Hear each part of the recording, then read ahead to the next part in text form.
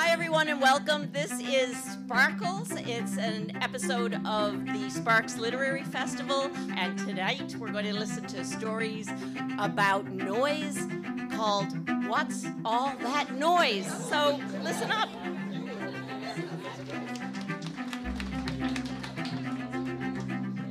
We respectfully acknowledge the territory in which we gather as the ancestral homelands of the Beothuk. We would also like to recognize the Inuit of Nunatsiavut and Nunatkavut and the Innu of Nitassinan and their ancestors as the original people of Labrador. We strive for respectful relationships with all peoples of this province as we search for collective healing and true reconciliation and honor this beautiful land together. I just want to tell a quick story. When I was in art school in Stephenville, I had a very close friend. We were 17 years old at the College of the North Atlantic, and she brought me home to her big, giant family for the weekend for dinner. And she had 15 siblings. I have one.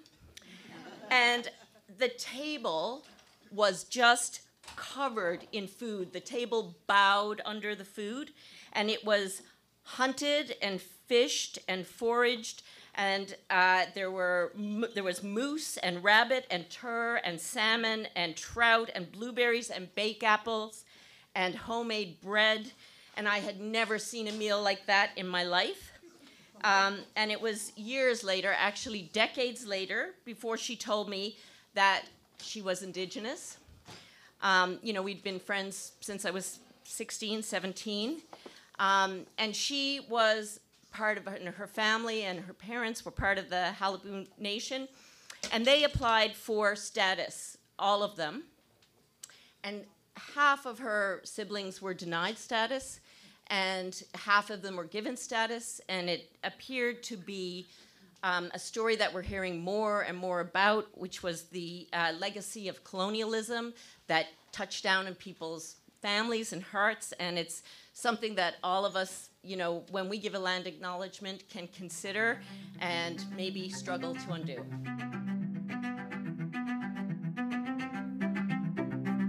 I would like to take this moment also to thank Memorial University's Department of English and the Faculty of Humanities and Social Sciences, as well as the Writers Alliance of Newfoundland and Labrador, because this is a joint venture. I'm particularly grateful to Jen Windsor from the Writers Alliance and Nancy Pedri and Jennifer Lokash from the English department. And of course, Angela Antle at the back there, who is creating a podcast based on the shenanigans we're getting up to tonight. And I'd also like to thank Chrissy Stocks and Sally Cunningham, who are graduate students at Memorial, for helping to create this project and get it up and running. You guys are fantastic. So here's what's happening tonight. We sent a call out to storytellers everywhere, a kind of competition that required them to submit about 250 words of a description of a story that they would tell. And we received loads of applications, and we winnowed that down to a pile of just 10 stories. And I want you, audience, please, to remember that these storytellers have no notes.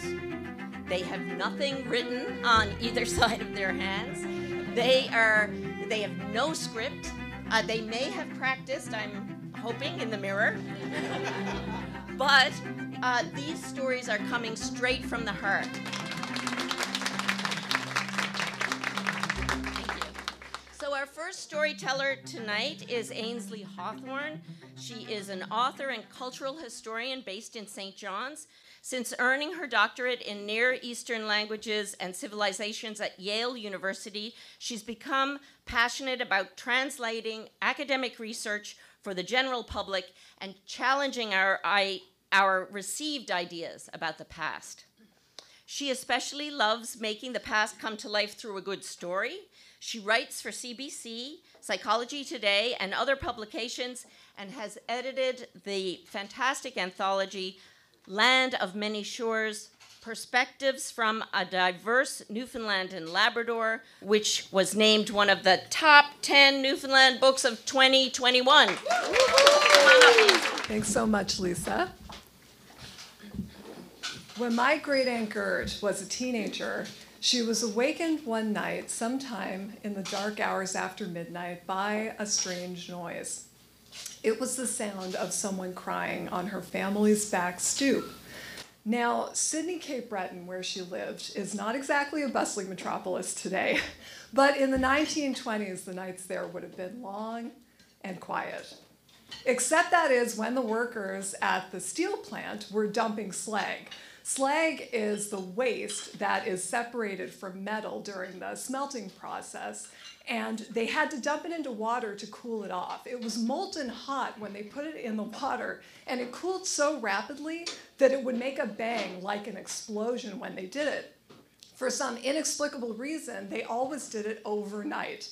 So it was not uncommon in Sydney for people to be awakened in the middle of the night by explosions. It was so characteristic of the Sydney experience, they actually made a song about it. They're dumping slag over to the steel plant, dumping slag in the middle of the night. They're dumping slag over to the steel plant. Go back to bed, Mama, everything will be all right. So Aunt Gert probably was used to being awakened by loud noises, but this was strange. So she crept out of the bedroom she shared with her younger sisters and woke her parents. But when they checked the backyard, they didn't find anybody there. When they put her back to bed, they probably tried to comfort her. They would have told her it was just a trick of the night. It was the wind sighing in the trees, or it was the sleep clinging around the edges of her mind. When she was awakened the following night, sometime in the dark hours after midnight, by the same sound, she ignored it and tried to go back to sleep. She told herself it was a trick of the night. It's just the wind sighing in the trees. It's just the sleep around the edges of my mind. Because after all, seeing is believing. I don't think we have faith in sound to tell us something about the real world. Sound is ephemeral, it's transient, it's intangible. It's there and then it's suddenly gone. So we do associate it, I think, with the supernatural and maybe even the spiritual. And what sound is more uncanny than the sound of someone crying? In so many cultures, it's associated with otherworldly beings. In Ireland, there's the banshee. In Mexico, there's La Llorona. Both of them cry in the dark of the night. So why is the sound of sobbing so uncanny? I mean, grief is fundamental to the human experience. But I think most of the time, we don't hear people cry. I was at a funeral about a month ago for a very beloved man who died too young. Many people cried. In fact, by the end of the service, I don't think there was a dry eye in the house, but I never heard a sound. I think that we feel like being heard to cry is too over the top. It's too raw, it's too personal, it's exhibitionistic. So instead, we cry silent tears and we keep our grief contained. Is it any wonder then that when we hear the unfamiliar and heart-rending sound of someone crying, it feels otherworldly to us? The third night, when Gert was awakened sometime in the dark hours after midnight by crying, she was prepared to go back to sleep until she heard a second noise. It was the sound of her father, who was speaking to her neighbor. He was crying on their back stoop because his son had just been killed at the steel plant. The sound that Gert had heard the previous 2 nights was a forerunner. It was a premonition of this real event that was about to happen. The son was probably not much older than Gert herself. He might have been 16, 17, 18, and he was working what was called the back shift, those dark hours after midnight. The Sydney steel plant was a very dangerous place, and in those days there was no safety training.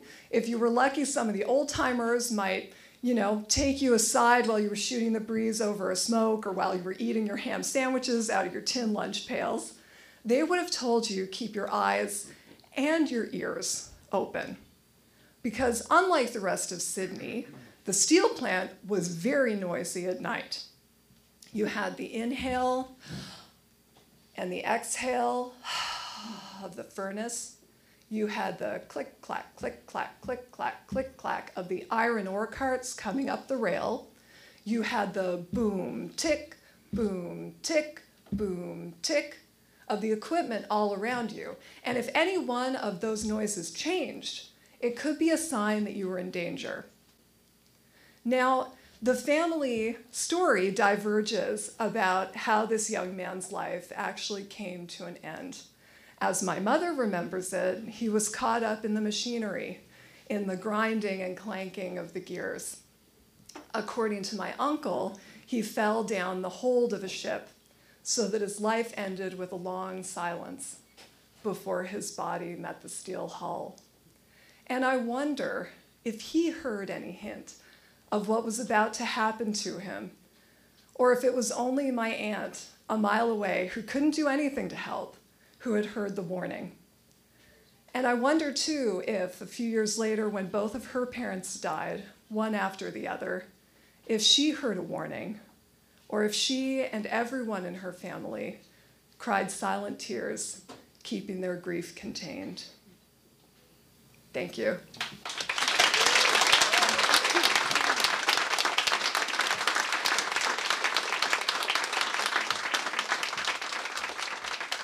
Thank you so much, Ainsley. Thank you. That was beautiful. Next, we're going to hear from Sally Cunningham. Sally is originally from Vancouver, BC. She is a graduate student in the English department at MUN, working toward her MA in a creative writing thesis. She's got her BA in English literature at Bishop's University in rural Quebec, and her work has been published in Riddle Fence, The Meter, and Ascenti magazine. This is her very first live storytelling event. All right, before moving here, I'd been told over and over again, Newfoundlanders are the friendliest people you'll ever meet. I was so excited, but I moved during COVID into a house with roommates who are also from away. I'd been here 2 months and hadn't properly met anyone from Newfoundland. I had become well acquainted with the weather and was learning to cope with the wind. It's different, this wind that blows right off the Atlantic and through your bones. One way that I had found to deal with the move to this windy rock away from my family was to go thrift shopping. Every Thursday, I would go to Previously Loved. Their slogan, which blinks neon out front, is, "If it's in stock, we have it." Every Thursday, I'd drive up Kenmount Road and I would peruse the infinite coats and the cracked dishware. I'd go through blouses like dealing cards, metal racks squealing, one hand into the other.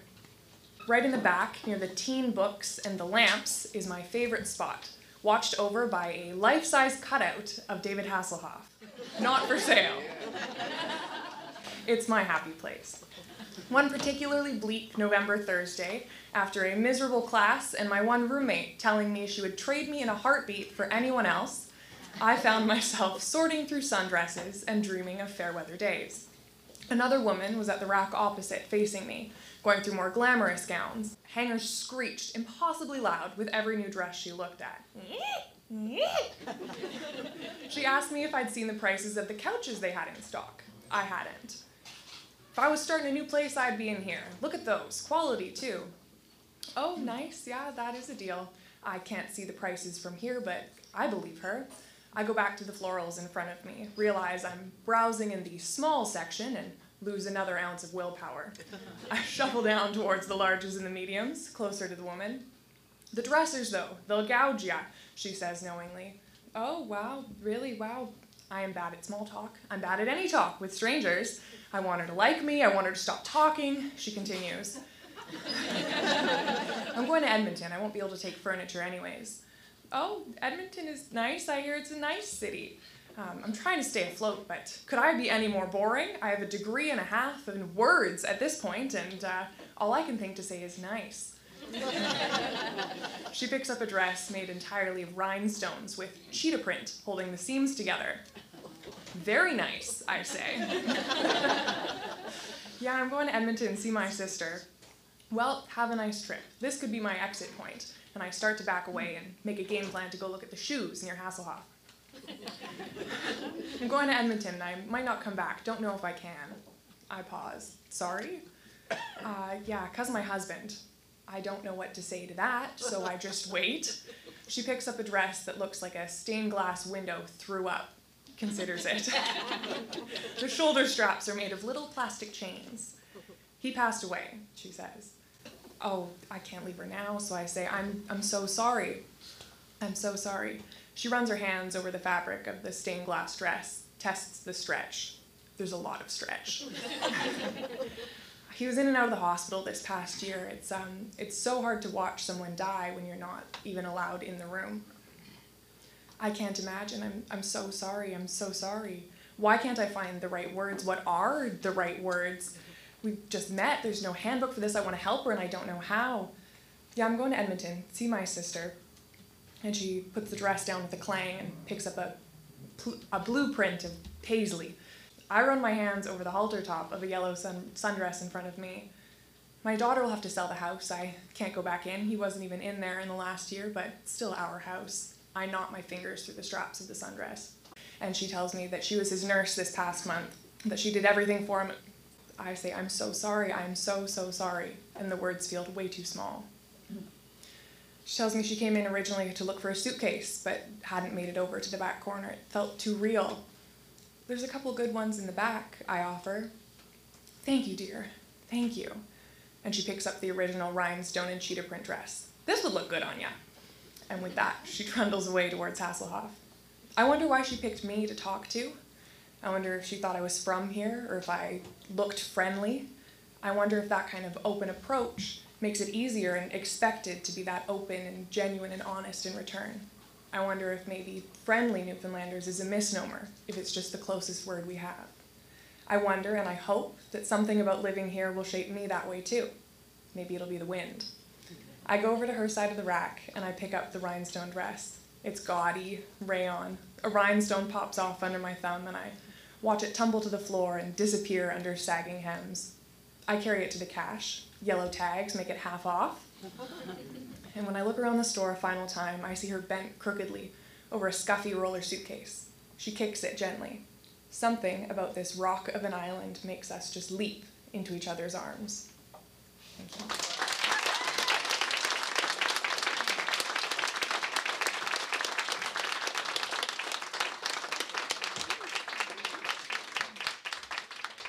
Okay, I'm just going to wipe a few chairs away. Thank you, Sally.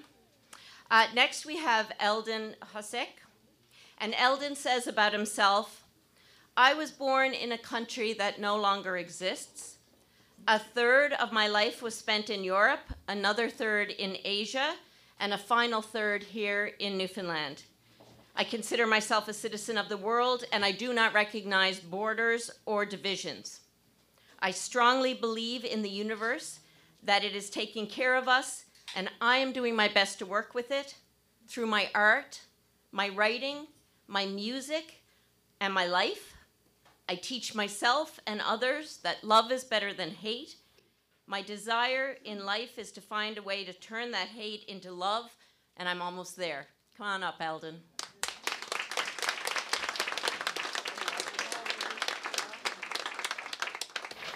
I will tell you a story of another time, of another life, of fear.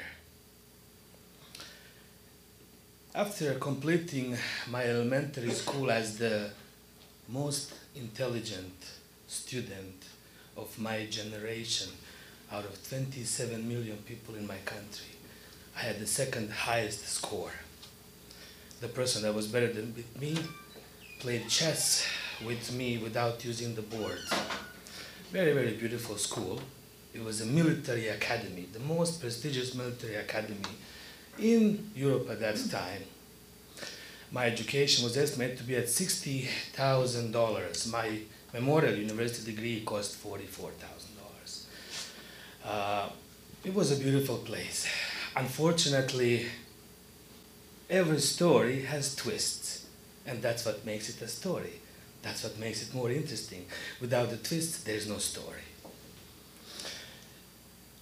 We lived in these barracks in this beautiful downtown of Zagreb, Croatia.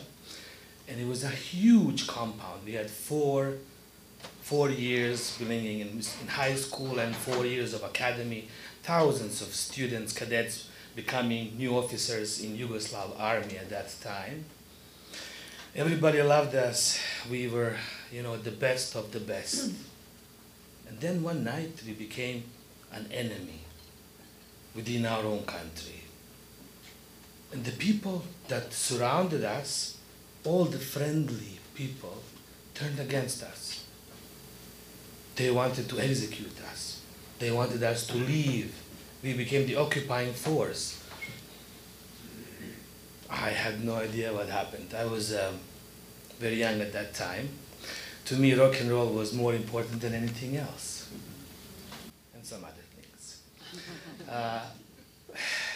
Unfortunately, since we lived in this huge compound that was basically like downtown St. John's, you can imagine that if you live in a 1 million city, there's so many places that you can enter that compound to do whatever it is that you want to do. So our officer got us together and said, come this way. Okay, we have everything covered except for that gate over there. So we are going to take care of that gate at night for the time being until we figure out this little internal conflict, which turned into a bloody massacre, as you know what happened in former Yugoslavia or what is happening now worldwide. We were there, and I remember his words, I have a gun, I will protect you. There was 60 of us there.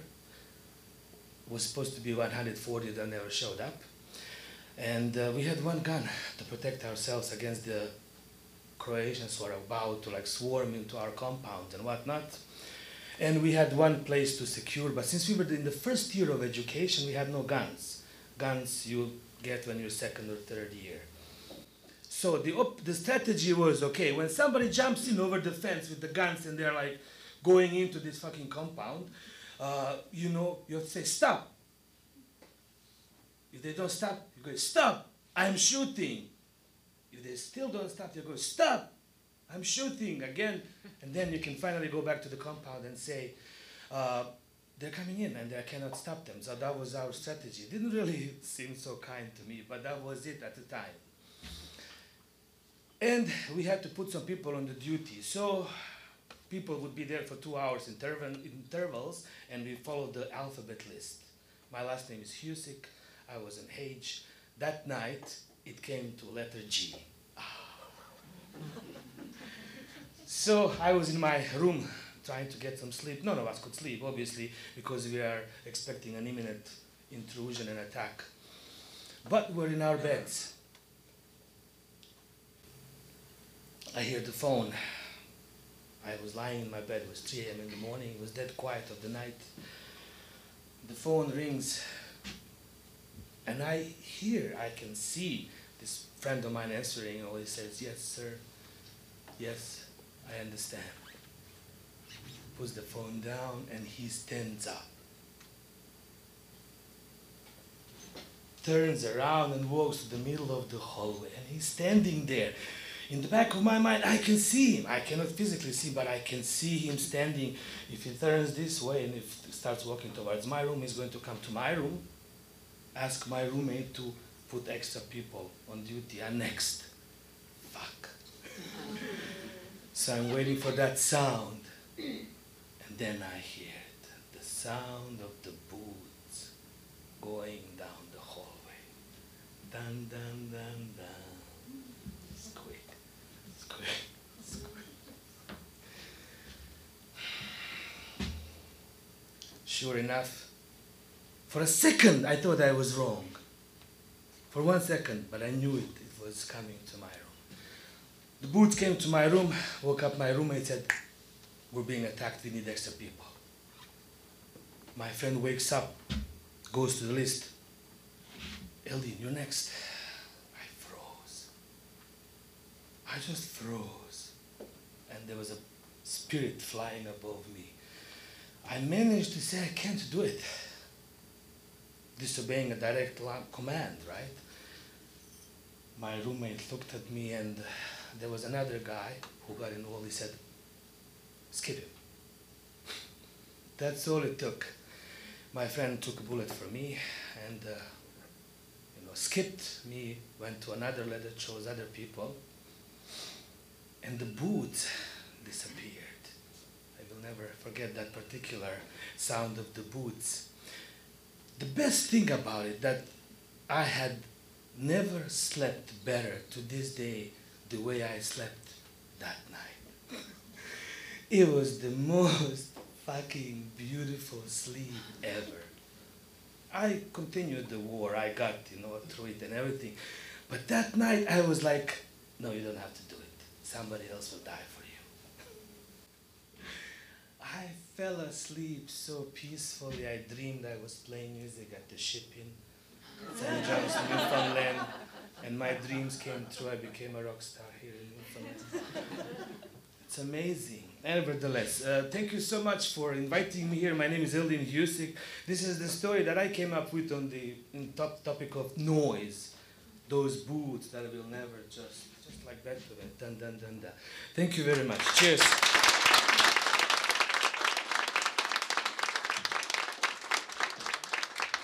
Thank you. That was also amazing. Thank you. Next, we have Rashmi Harzarika. She is a graduate student of community health at Memorial University. She hails from the state of Assam, India, which is a beautiful land in the heart of the Himalayas. Writing poetry and short stories about people and Mother Nature is what she's passionate about. Please welcome Rashmi.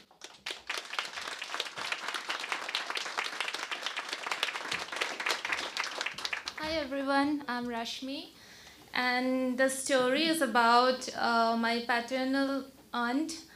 In our local language, we call our paternal aunt as Borma.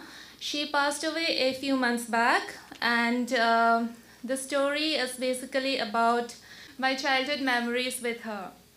So the story is Borma's bangle, a lost voice rather than a noise.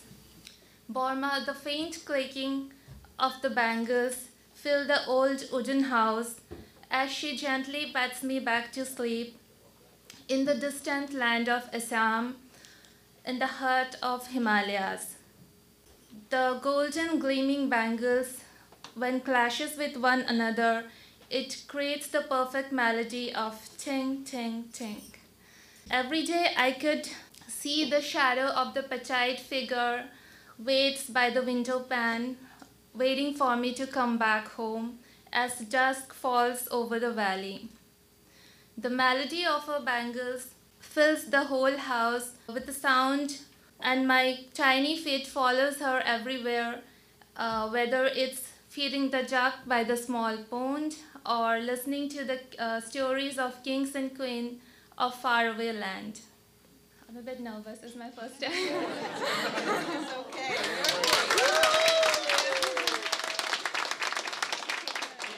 After a decade, when I return back home, her frail body gently lies on the ground. The light on the face of Borma slightly fades away, but the gleaming shine on her bangle still shines so bright. As she journeys into the unknown, all my broken heart could say, "You are more than just ashes carried away by the wind. You are lullabies and stories of my childhood dreams."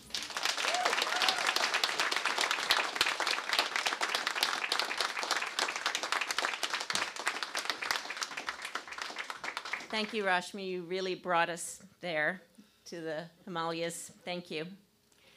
Beautiful. Next, we have Violet Brown. Violet lives and works in St. John's. Her debut novel, This is the House That Luke Built, will be published in spring 2023, which is very close, with Goose Lane. Yay, Violet. She is currently working on a book of poetry about her mother. Come on up, Violet.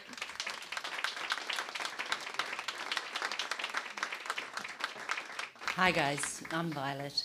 I'm going to tell you a love story tonight, but I will warn you that most all of my love stories actually have a component of horror to them.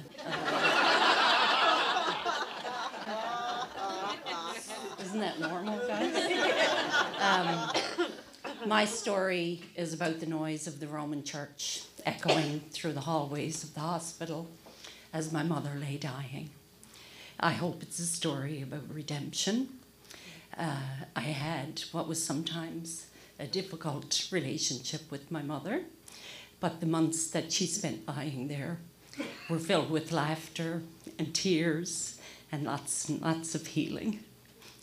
The book that Lisa mentioned that I'm working on now, a book of poetry about her, I'm actually going to take 4 small excerpts from that and share them with you as a single story tonight. The titles of those poems are Sacrificial Lamb, When You Run Out of Holy, Gurgle, and Let Us Pray. Sacrificial Lamb. My mother laid pieces of herself at my feet my whole life, and I kicked it away. That is not good enough, not clean enough, not pure enough. Look, there are scraps of pride clinging to that slab of flesh. When you run out of holy, you get down to the hard work of getting things done. The Hindu doctor is happy to help by telling the priest in his black shirt, in his white collar, and his pious prejudice that yes, these are extraordinary measures that can be removed without sin. And she whispers to my sister in the hallway, these measures did not exist 2,000 years ago. May glory follow you all the days of your life, but it did not. For months after the removal of these extraordinary measures, my mother lay in an adjustable bed in a body that could not move. Gurgle. Her death rattle makes me curl up in a chair with my fingers in my ears, run to the nurses looking for earplugs, curse the wide heavens, hold her in my arms, whisper the Our Father till her pulse disappears. Let us pray. This is the hard and holy work, bearing witness to the dismantling of self, the destruction of an able body that carried her through 87 long years of tribulation, torn down into evolving piles of smiling lips puckered for moisture, of a nose that needs scratching, of cheeks that need lotion, of hair that grows limp with sebaceous oil, of skeleton bones like wooden rulers under skin laying slack on her shins, of feet whose heels cannot hold out for one more day and turn black, coal black, of fingers still longing to make the sign of the cross, the sign of the cross. Nothing spared but an intact mind that is, after all, a small part of who she is, her body leaving slowly, deliberately, delivering the message that we are powerless, marveling at a heart she always feared would betray her, refusing to halt its rhythmic beating like a murmuring rosary, rushing to get through the 10 Hail Marys, to get to the act of contrition. Oh my God, I am heartily sorry. Like a metronome, counting down the months, hours, minutes, long, long seconds into final nightfall on a Thursday afternoon, watching her destroyed, every ounce of her dignity poured into a depends that is whisked away by the angels in scrubs, standing by, watching her destroyed, every ounce of her dignity destroyed.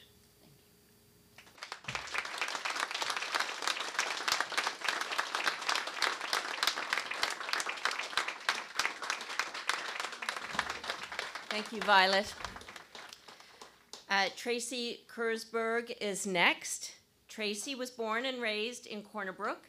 She has loved writing and storytelling for as long as she can remember, but has only truly invested herself in writing over the last couple of years.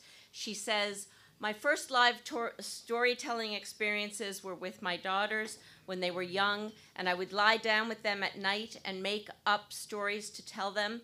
In particular, I have always loved sharing and writing stories about my family, and I have a great penchant for all things both heartfelt and mysterious. My background is in social work, and I started working at the Grenfell campus in Corner Brook in October, and I'm currently taking a second creative writing course at Memorial, and I'm a new member of the Writers Alliance of Newfoundland and Labrador."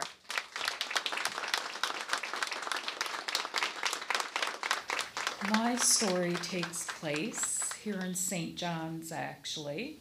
It was one of many times I've had to travel here for training for a different job or orientation for a different job. I've stayed at all kinds of different hotels, bed and breakfasts, things like that here before.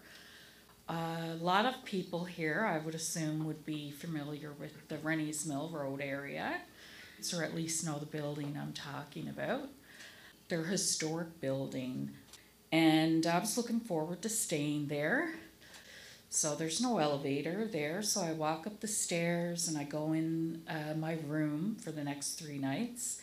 It's beautiful. I walk in, there's tall ceilings, tall windows, there's a little fireplace, there's even an antique soaker tub. So I was very happy about that. I knew it was going to be a long 3 days of training. I knew I was just going to want to rest and relax in the evening. My first night there, I think I might have ordered in pizza. That was fine. I got my pizza and I sat down at the little dinette set in the room. I ate, and all of a sudden the smoke detector goes off. Beep, beep. And I'm like, oh my God. So I'm like, maybe it's one of those oversensitive ones. So I start waving, and I get a towel, and I'm waving, and it's still beep, beep. So I'm like, oh my God. So I get up, I walk away, and it stops. I go back, beep, beep, it starts again. I'm like, oh my God. Like, there's no smoke here, there's no heat, and I know I'm not that hot, so what the heck is going on here? It freaked me out a little bit, but I thought, I took a book to bed, big comfy bed, it was lovely, and I went to sleep, and that was the first night, it was okay. The second night was truly bizarre and completely petrified me. I finished work, training, or whatever for the day, and I got in and I decided I'm going to use that soaker tub. So I got a bath ready, and I put my towel and my cell phone on the side. I'm one of those people who likes to surf the internet or play a song while I'm in the bathtub. So I had it all ready. I got in the tub, I'm soaking my muscles. It was great. And anyway, I decided to put a song on. So I take my phone and I go to look for a song, and all of a sudden it just goes black. And I'm pressing buttons and saying, what's going on here? And then there's this black and white image starts to come on my phone. And the picture that appears frozen in place is the outline of somebody wearing a hood with a really creepy smile and holding a flower towards me. And I'm like, what the heck? And I'm like, so I'm pressing buttons, nothing's happening, and this image is still here, and I'm trying to turn off my phone, and nothing will happen, it's just there. And I'm like in the tub. So I was petrified. So I go out into the main area of the room. It won't come off my phone. I'm doing everything I can. I even try, and then I think, oh my God, this is crazy. I'm going to try and screenshot it and show somebody.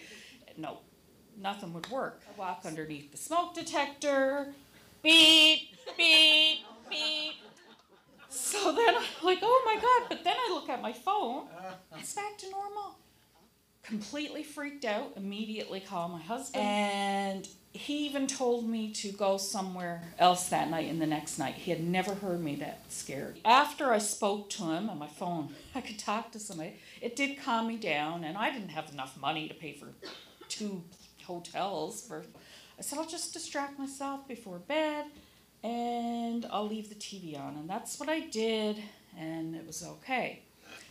And the next night I went out with a friend and had supper, and everything was fine. But I get up the next morning, and when I wake up, I'm feeling suffocated, and it feels like there's someone lying at my back, and like there's an arm around me, and I'm in the bed, and I'm like, oh my God. So finally I get up, and there's no one there, and I knew there would be nobody there, but there was someone there. I didn't feel threatened, it didn't feel evil or anything, I just felt a sadness and a loneliness. And I was totally starting to feel guilty then as I packed up to leave that day. I had to fly out later in the day, and I felt like really bad. I could just feel that loneliness. It was so strong. But anyway, even when I left to go, I turned back and I said in my mind, I'm really sorry that I had to leave you, but I have to go. And it was just completely bizarre. I've never had anything like that happen, and that is my story. Thank you.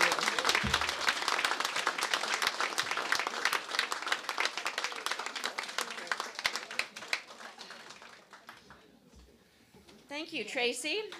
I'm sorry that happened to you. There are other hotels. Our next, I was going to say reader, but that's wrong. Our next storyteller is Bill Coltis. After spending 15 years at sea as an inshore fisherman, trawlerman, seaman, and Canadian fisheries observer, Bill made a right turn and became a television producer, director at Cable Atlantic, a local cable station. And after spending 8 years at Cable Atlantic, he decided to form his own independent television production company, Springwater Productions. Over a 20-year period, he won awards regionally, nationally, and internationally. While semi-retired, Bill took 2 writing courses with the instructor, Lisa Moore, at Memorial University. We'll see if he learned anything. After writing several magazine articles, he won an international silver placement in the features category awarded by IRMA, I-R-M-A, the International Regional Magazine Association out of Los Angeles. Please welcome Bill Coltis.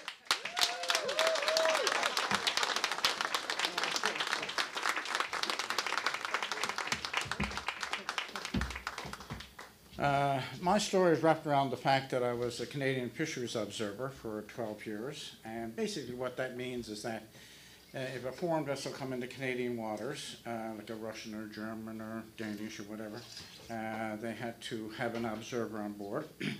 I was assigned to a German boat, and they had a unique style, the Germans did. They basically had a huge fishery factory freezer trawler, 200 people crew, and then they'd have 3 or 4 smaller trawlers. They'd catch the fish, bring it over to the freezer trawler, and they'd process it.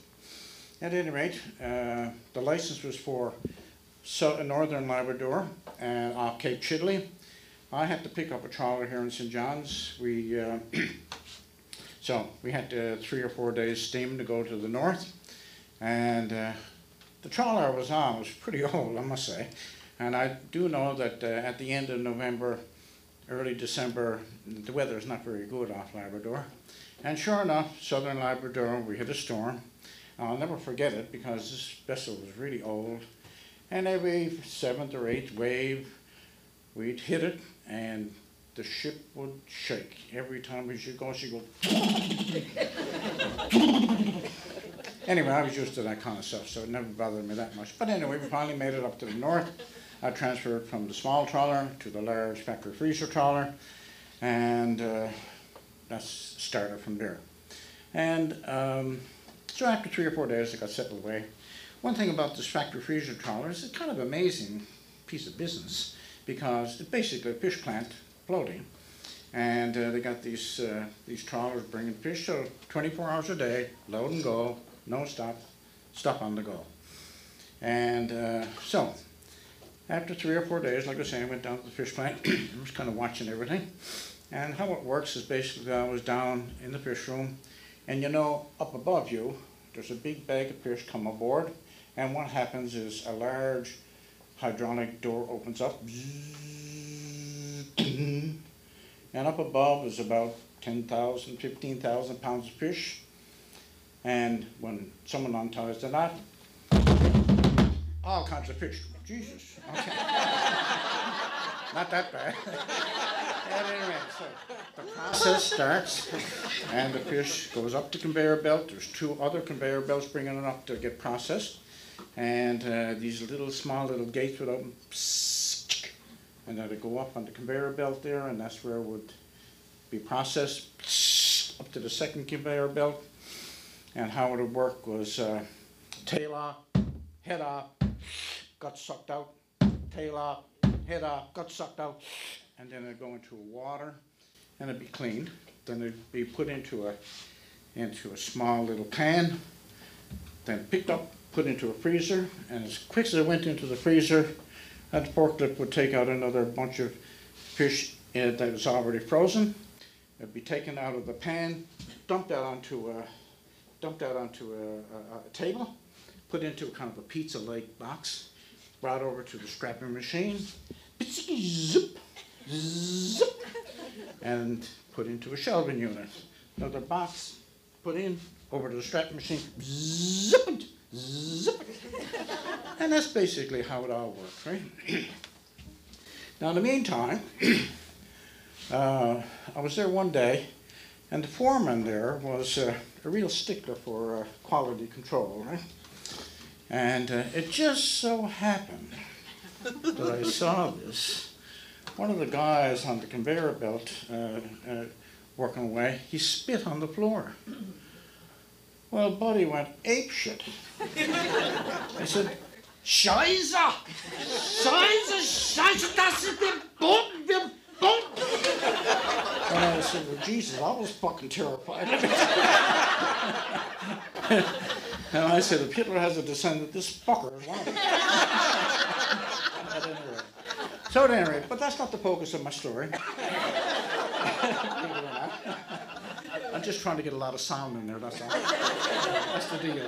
And, so at any rate, about a week later, found me up on the bridge, 3 o'clock in the morning. You have to move your shift around and make sure everyone's, I got to catch them off guard, make sure they're not breaking the rules.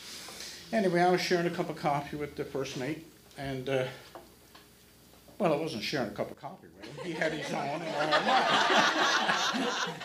At any rate, so he told me, Jesus, Wilhelm, they call me Wilhelm, imagine, my name is Bill, right?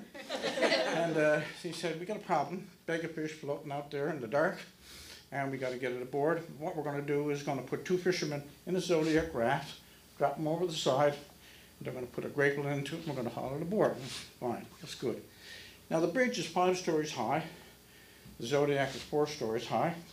I saw 2 fishermen, they came to the Zodiac, and big davit arms, they lifted the Zodiac, and the 2 fishermen out over the railing, like that. And then the next thing, they're getting ready to drop the Zodiac down. And so the fisherman got on and he started to get the outboard motor going. He goes, "Shoo." We all know there's nothing. The odd thing won't start. He got her going. And the next thing, disaster struck. There's a cable from the Zodiac, cable from the arm, connected by a shackle. That snapped, and as quick as that, the nose was sticking up in the air of the Zodiac. The stern was this way, and the 2 fishermen slid out like skiers on a slope, 4 stories into this cold, icy Atlantic, right? Well, alarm, alarm. First mate's going, "Man overboard, man overboard, turn man in body." And the break, and he goes, "Man overboard, man overboard." Yeah. So a bit of a panic. Next thing, they had another Zodiac go over. Buddy hopped in, they started to lower him down, and he's there, shoot, got down to the water. Jesus, they let his lines go. The wind took him, and off he went, and he was going off in the dark. Next thing, out of the dark came another Zodiac from another vessel, and they were paddling. They picked up the 2 men, and they got them aboard the Zodiac, brought them aboard the freezer trawler, and then next thing they got the bag of fish, hooked it up, brought it aboard the freezer trawler, and it was amazing, you know, because after about 45 minutes, everything was quiet, you know, and I was there by myself, but in the background I heard this so what the fuck is that? And I looked up, and here was the Zodiac, the original one that caused the problem. And here it was banging off the side of the boat like that. And I noticed the captain, he was looking down. I was looking up. He didn't see me, but I saw him. And I could tell on his face, he said, "Holy jumping, I almost lost 2 men, you know. I would have had to make the call to Mom and Dad saying, 'Sorry, your son's died.' You know, they drowned. At any rate, he gave an order. The Zodiac was fixed up, dropped in the into the cradle, and everything went back to normal. Thank you.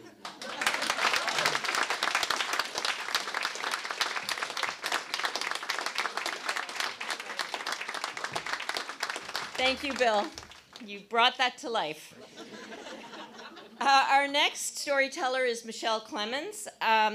She is a writer and actor born in St. John's. She won the Arts and Letters Award in 2022 for her poetry. Play and screenwriting are her usual genres, but she switches it up when the narrative or her characters call for it. Her essay, "The Christmas Stocking," was published in the Christmas issue of the Writers Alliance of Newfoundland and Labrador's e-zine. She wrote several plays for children's theater, Zoo and the Moose, for the children's theater, Zoo and the theater company Zoo and the Moose, and she can be seen, if you look carefully, in the background of many of the locally produced television series. Michelle is particularly proud of her 3 words and scream in Astrid and Lily Save the World.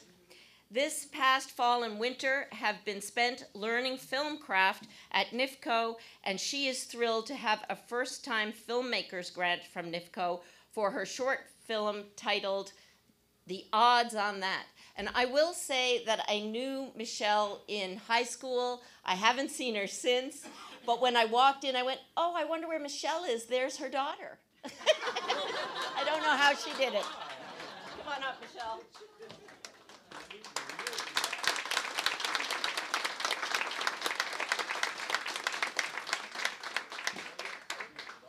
That was very kind, Christina, and I have white hair. Arctic gray, Arctic gray, Arctic blonde, Arctic blonde. So, the title of my story is Murder on Millbank. This is driving me crazy. Every morning I'm woken up before dawn. Why? Because it is spring. Because there's a crow's nest in my yard. And because my husband let the cat out last night. So what do? Do I incorporate it into my dreams? Do I do my deep yoga breathing breath? Or do I nudge my husband and say, go out and get the cat? Or do I Google the incubation period of a baby crow? The incubation period of a baby crow is 18 days and 30 days till fledgling. Lord, gentle Redeemer, I'll be ready for murder by that. Sean, get up. Sean, the crows are going mad outside. Caw, caw! Can't you hear them? Sean, get up. Well, after a couple of questions and much confused conversation, my poor husband is out on the deck and he's calling for the cat, which is nowhere to be found, and the crows are cawing at him. Caw, caw! And he is making cat noises, which from him sound like pss, hiss, pss, pss, and that never works. The crows are cackling at him, and he decides he has one more move. He goes into the house, comes out, and starts shaking the cat food bag. And I leap from my bed and say, no, don't do that, don't do that. The reason why we have crows in the yard is because the guy next door feeds the cat food every day. Exactly, and I want to get rid of the crows. I don't want them setting up a condominium in the yard. Well, the patio door closes, and then he comes up to the bedroom, and he says, I think I woke up the neighborhood. Shh, the window's open, somebody might hear. He rolls his eyes at me, hops into bed, and turns his back to me. Well, I reach for my phone, and I find a romance novel to read and mentally book myself an afternoon nap. Well, the workday crawls, but the weather holds, so I grab a light throw and my drugstore romance novel, and I sneak out to my chair and settle down with dreams of hunky men and tropical breezes. And the sun warms my face, and I let my novel slip from my hand, and I can see the gulls soar silently above me, and I can smell my tequila and lime. And the gulls are just swaying up in the sky, and they start to dive bound looking for food, and they go, caw, caw! And I open an eye, and I say, that doesn't sound like the sound of a gull, that sounds like the sound of a crow. And sure enough, one is dive bombing at my cat, who's hidden underneath my lawn chair, peeking out through the blankets. Not so brave now, are you, Zeus? I turn to the crow and say, leave my cat alone. What does he do? He just eyeballs the other crows and goes, caw, caw, and they take a dive bomb at me. Well, I've had enough. I scoop up the cat and throw him in the house and look back at the crow and say, hey, happy now? Well, sure enough, they actually take to the sky and onto the trees, and there is silence. Oh.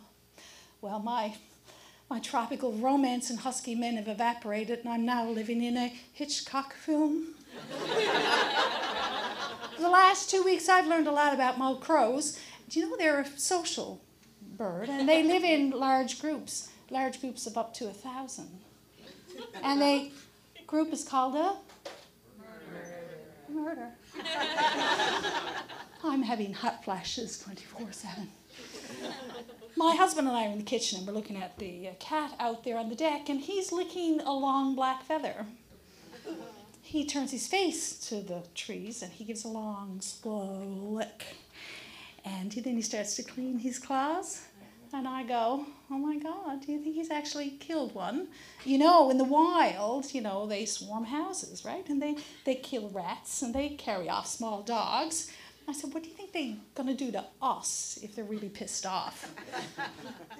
Well, anyway, that night, it's strangely quiet around our property, and I actually get a good night's sleep, the first in a long time. And the next day is July 1st, so we wake up and we go down to Remembrance Day, Memorial Day for Newfoundland soldiers, and afternoon of family and fun back at the house. We go back at the house. and the yard is in bedlam. There are crows cawing everywhere, and the Zeus, my cat, he's using the furniture to hide as barricades. He's dashing into the ferns, the overgrown hostas. Well, it is bedlam. My sister arrives with the vodka and cranberry juice, and she says, "How goes the battle for Millbank?" And I said, "Well, it's heating up." She says, "Well, looks like the crows brought in reinforcements." I said, "Oh, yes. Cat's doomed." She said, "Well, he's called Zeus. Maybe he'll actually live up to his name." Well, it was a strange encampment at my house that afternoon. There were crows on the shed, on the house, on the fence, on the telephone wire, and they were keeping a really sharp eye on the 20 or so humans that were gathered around the yard. And whenever the cat came out, the sky filled with black wings and caw, caw, caw, caw, caw. My nerves were shot. I was doing constant reconnaissance. By the time 7 o'clock came, well, I was in an adrenaline crash. My family, my friends left. My sister left me the bottle of vodka and said, "Good luck." Well, I just thought, one more drink, and I head back to my lawn chair. And I close my eyes and I go, I know. Where can I go? Oh, New York, yes. Times Square. Show tonight, yes. Ring! Hello? Michelle. The crows got the cat cornered in Churchill Square. There must be a dozen or more. What do you want me to do? Oh, well, as much as it pains me to say, he's got to fight his own battles. Leave it be. I hang up the phone, look at my empty glass, check my telephone app, my banking app, and mentally calculate the cost of a veterinarian bill. I wait about 20 minutes. The crows flutter back into my yard, the 3 originals. And then I look around the corner. Where's my cat? Oh, he came around the corner and he's carrying, what is that in his mouth? My God, it's huge. What's a rat? Ugh. He drops it into the grass, and then he looks up and meows at the fence. Meow. The crows flutter down and collect their prize. Well, I said, that's some choice, Zeus. I said, joining forces with the enemy against a common foe. I gotta say, I gotta admire that. Suppose you want to meddle, don't you? Well, he jumped up into my lap and cuddled up and started to purr, and I gave him a good scratch, right? This is not a reward. I'm checking for damages. Well, sure enough, he's pretty clean, except for a small spot of blood on his chest, which I clean off with a dab of vodka. Anyway, so it seems that the battle for Millbank, the murder on Millbank, wasn't my cat, it was the rat. Everything's safe, especially my bank account. Well, for now. Thank you.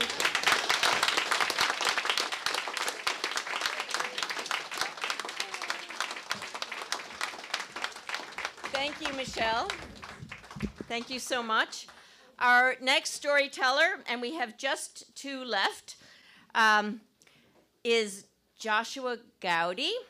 Joshua's writing has been shortlisted for the Newfoundland and Labrador Credit Union Fresh Fish Award, the Cuffer Prize for Short Fiction, and in 2021, he was awarded the Newfoundland and Labrador Arts and Letters Percy Janes First Novel Award. Wow. Yay. This fall, his collection of children's poetry titled Where the Crooked Lighthouse Shines will be published by Breakwater Books. Come on up, Joshua.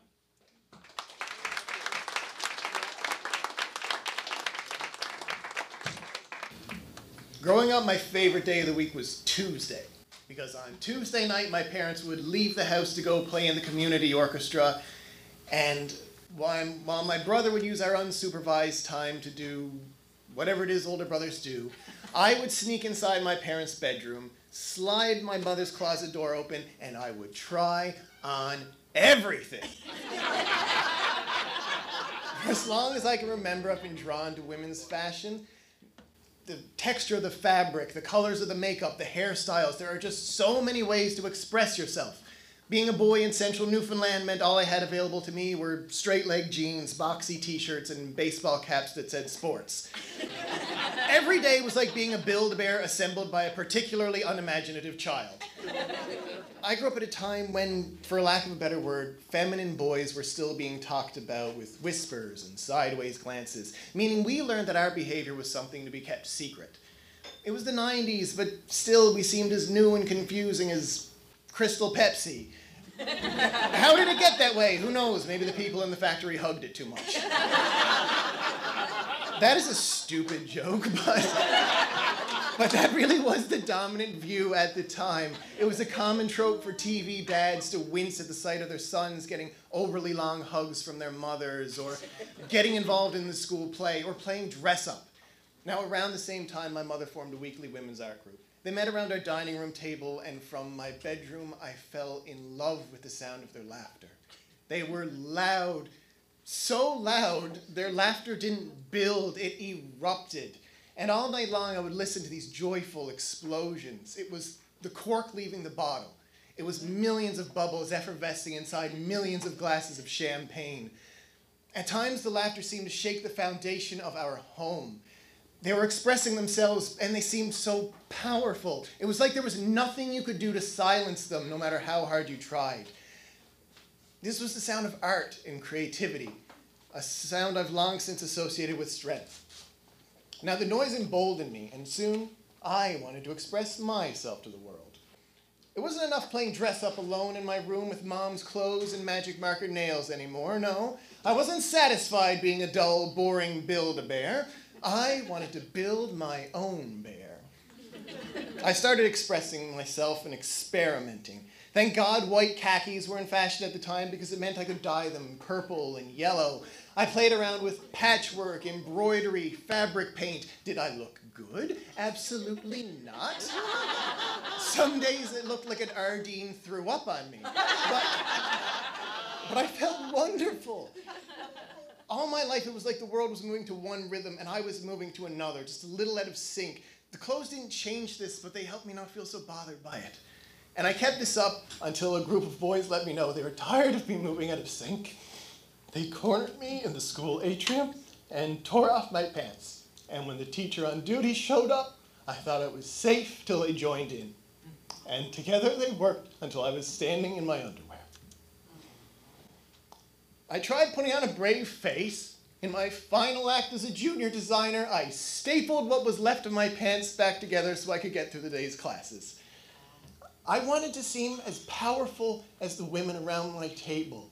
I didn't want them to let them know they had gotten to me, but as I stood alone in my room holding what was left of my pants at the end of the day, I knew I didn't have it in me. I started wearing the straight-leg jeans again, the boxy t-shirts. But I didn't just go back to hiding in plain sight, I retreated further. I toned everything down. I practiced speaking in a dull, monotone voice. I practiced laughing with a low, gravelly guffaw. I wasn't going to be the sort of boy that TV dads whispered about anymore. You do what you have to survive. Now fast forward a few years and I'm living in downtown Toronto and somehow everyone looks different from each other, everyone is moving to their own rhythm, and yet no one seems to notice or care. I see men in sequins, I see men wearing vests with no shirt. I once see a man wearing a cardigan over a banana costume. The only time I ever see anyone shoot another person a sideways glance, I'm on Toronto Island at Hanlon's Point Beach, and a middle-aged man in an ill-fitting black suit shows up. He's got a red tie and a briefcase. It's 40 degrees, but he's walking across the hot sand in black leather brogues. No one says anything, but immediately the vibe changes. We're all staring when the man stops walking, turns to face the water, and starts heading out. He's up over his knees, up to his waist, up to his chest. We're all sitting up now because we think he's going to try and kill himself. And the next thing we know, he dives forward, disappears under the water, only to float back up a second later, bobbing on his back. You can hear his laughter over the waves. It's the cork leaving the bottle. It's the champagne bubbles effervescing. Naturally, when he gets back to shore, people want to know what happened. Turns out he retired that day, and he was just so happy he never had to wear that ugly suit ever again. I leave Toronto and move back home so my partner can start a business. Things are going good, but I'm not happy, not the way those are around me. I start seeing a therapist, and on my third visit, she says, it's like you don't let yourself find joy in anything. It's like there's a drill sergeant keeping you in line from inside your own head. Where does this even come from? Linguists use the term markers to identify the vocal characteristics that pinpoint you to a culture or a place or an identity. Your laugh, your voice, they say so much about you, and to lose them is to lose a part of your identity. Part of my therapy was learning to laugh again. So was filling my closet with silk sequins and silk and every color of the rainbow. I don't know if I made the right decision trying to blend in with the other boys as a young man, but I do know that it's not enough to wait for some imagined day in the future to start being yourself, for retirement or a day that feels safe. We all get a say in the world we're building. So be kind, laugh loud, dress loud, and build your bear however you want.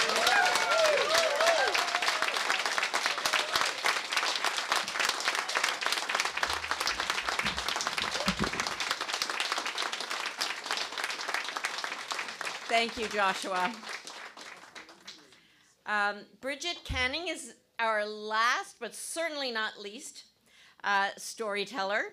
Her debut novel, The Greatest Hits of Wanda Janes, was selected as a finalist for the 2017 BMO Winterset Award, the Margaret and John Savage First Book Award, the NL Fiction Award, and was longlisted for the Dublin International Literary Prize Award. It is currently being adapted to film. Her second novel, Some People's Children, was a finalist for the 2020 BMO Winterset Award and the Thomas Riddell Award. In 2019, she received the CBC Emerging Artist Award with Arts NL. Her first short story collection, No One Knows About Us, will be published by Breakwater Books in 2022. She grew up in Highlands, Newfoundland, and currently lives in St. John's. Come up, Bridget.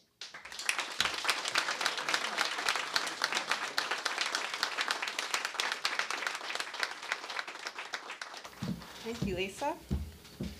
Okay, I'm going to tell this story in second-person point of view, like you and yours, and the story also incorporates a bunch of other people's stories, because apparently I like to make things really complicated for myself. And it also takes place in 2020. Okay.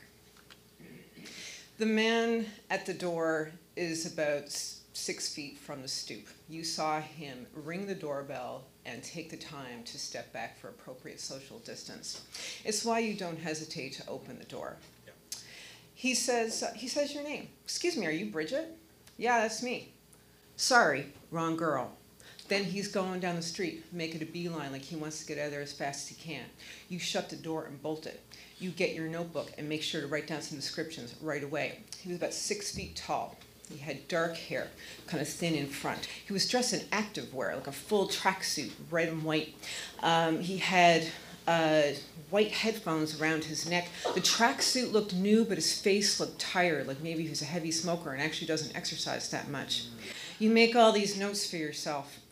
And, you feel like you're doing a good job being aware, because if anything bad happens, no one can say that you weren't thinking about it. It's like that woman who almost got into the car with Ted Bundy, but she just saw that little spark of enthusiasm in his eyes. It was like, this is a bad idea. So you mildly congratulate yourself for being proactive. You think probably it's a good idea to tell tell some people what happened about this guy. You say to one of your friends, I could see maybe if I had maybe a little bit of a more normal name, like maybe if I lived in Dublin and there was Bridget's every inch or so, like maybe that exists there, maybe that might make sense, but it just doesn't seem right. No, it's totally creepy, she says. If someone was going around my neighborhood asking where people lived, it would freak me out. When you tell your aunt about it, she tells you about the time a man broke into her house a few years ago. It was right after the spring thaw, and they hadn't cleared out the backyard. They had 2 German Shepherds. The man was not deterred by dog shit at all. He hopped right over the fence and tried to get into the back window. Your uncle saw him coming through, his face through the sheer, coming through the window like some kind of ghostly apparition. He screamed and yelled at the guy, but he took off. When they called the police, the cops said, this guy's been on the go for months. He's not deterred by animals or dogs. He's brazen as brass. So they went out and got themselves a home security system. It occurs to you that you should probably go through your social media settings, check what is available to people. None of your contact information is available to the public, but you have taken pictures of the flower box in front of your house. You've taken pictures of the street outside after a snowfall. You reassess these things and take down anything. If someone really wanted to find you, maybe they could try to just figure out where you live. So you take down these photos. You pat yourself on the back for never posting pictures of other people's children.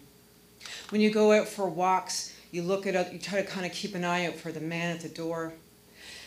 Suddenly you see like it occurs to you like non-medical face masks are mandatory in public spaces, but people wear them outside more and more. And you think that's actually a really handy way to be incognito in public. You put on a hoodie, pair of tinted sunglasses, put on your face mask. You could be anybody. You could be nobody. Like the man at the door in the activewear, you put on some track pants, people just think you're out there getting your steps in. When you walk through rooms in your house, you find yourself thinking what you could use to defend yourself. You pick up candlesticks and paperweights to test their heft. You could take a framed picture off the wall, throw it across the room like a ninja star, 4 corners on a rotation through space. You remember an interview that you once read between a researcher and a sex worker. The sex worker used to bring clients into her home. She had knives hidden in every room, under beds, in a secret pocket in the sofa. Maybe this is a good idea. It's cheaper than Bell Alliance security, that's for fucking sure.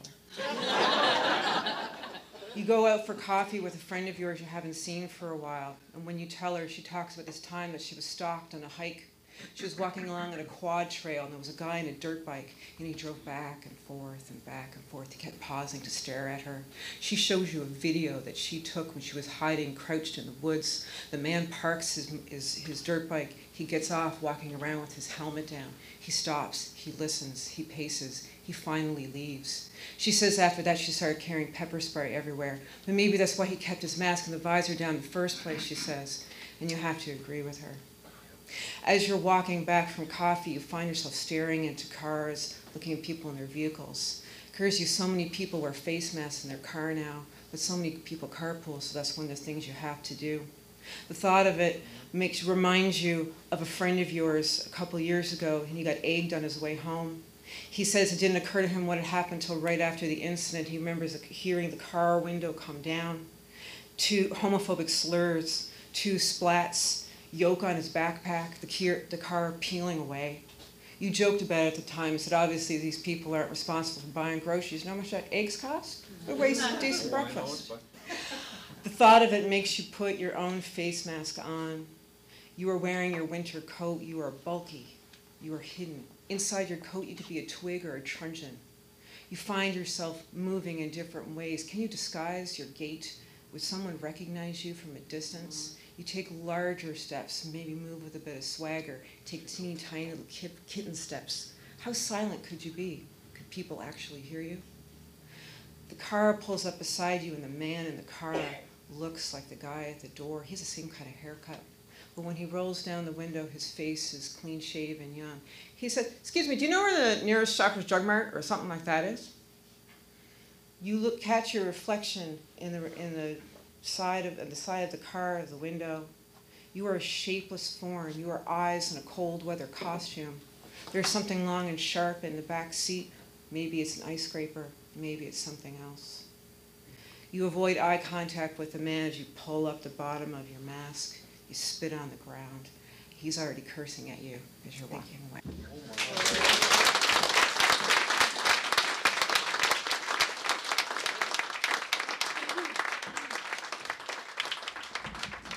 Thank you, Bridget, and thank you all for being here and listening to these stories. You know, philosophers say that writing is just a vehicle for disseminating stories, but there's nothing like the human voice, nothing like the breath it takes to tell the story, and the pounding heart and the fear and the joy and the laughter. And I think we saw all of that tonight. So thank you so much for being here, and thank you to our fantastic storytellers.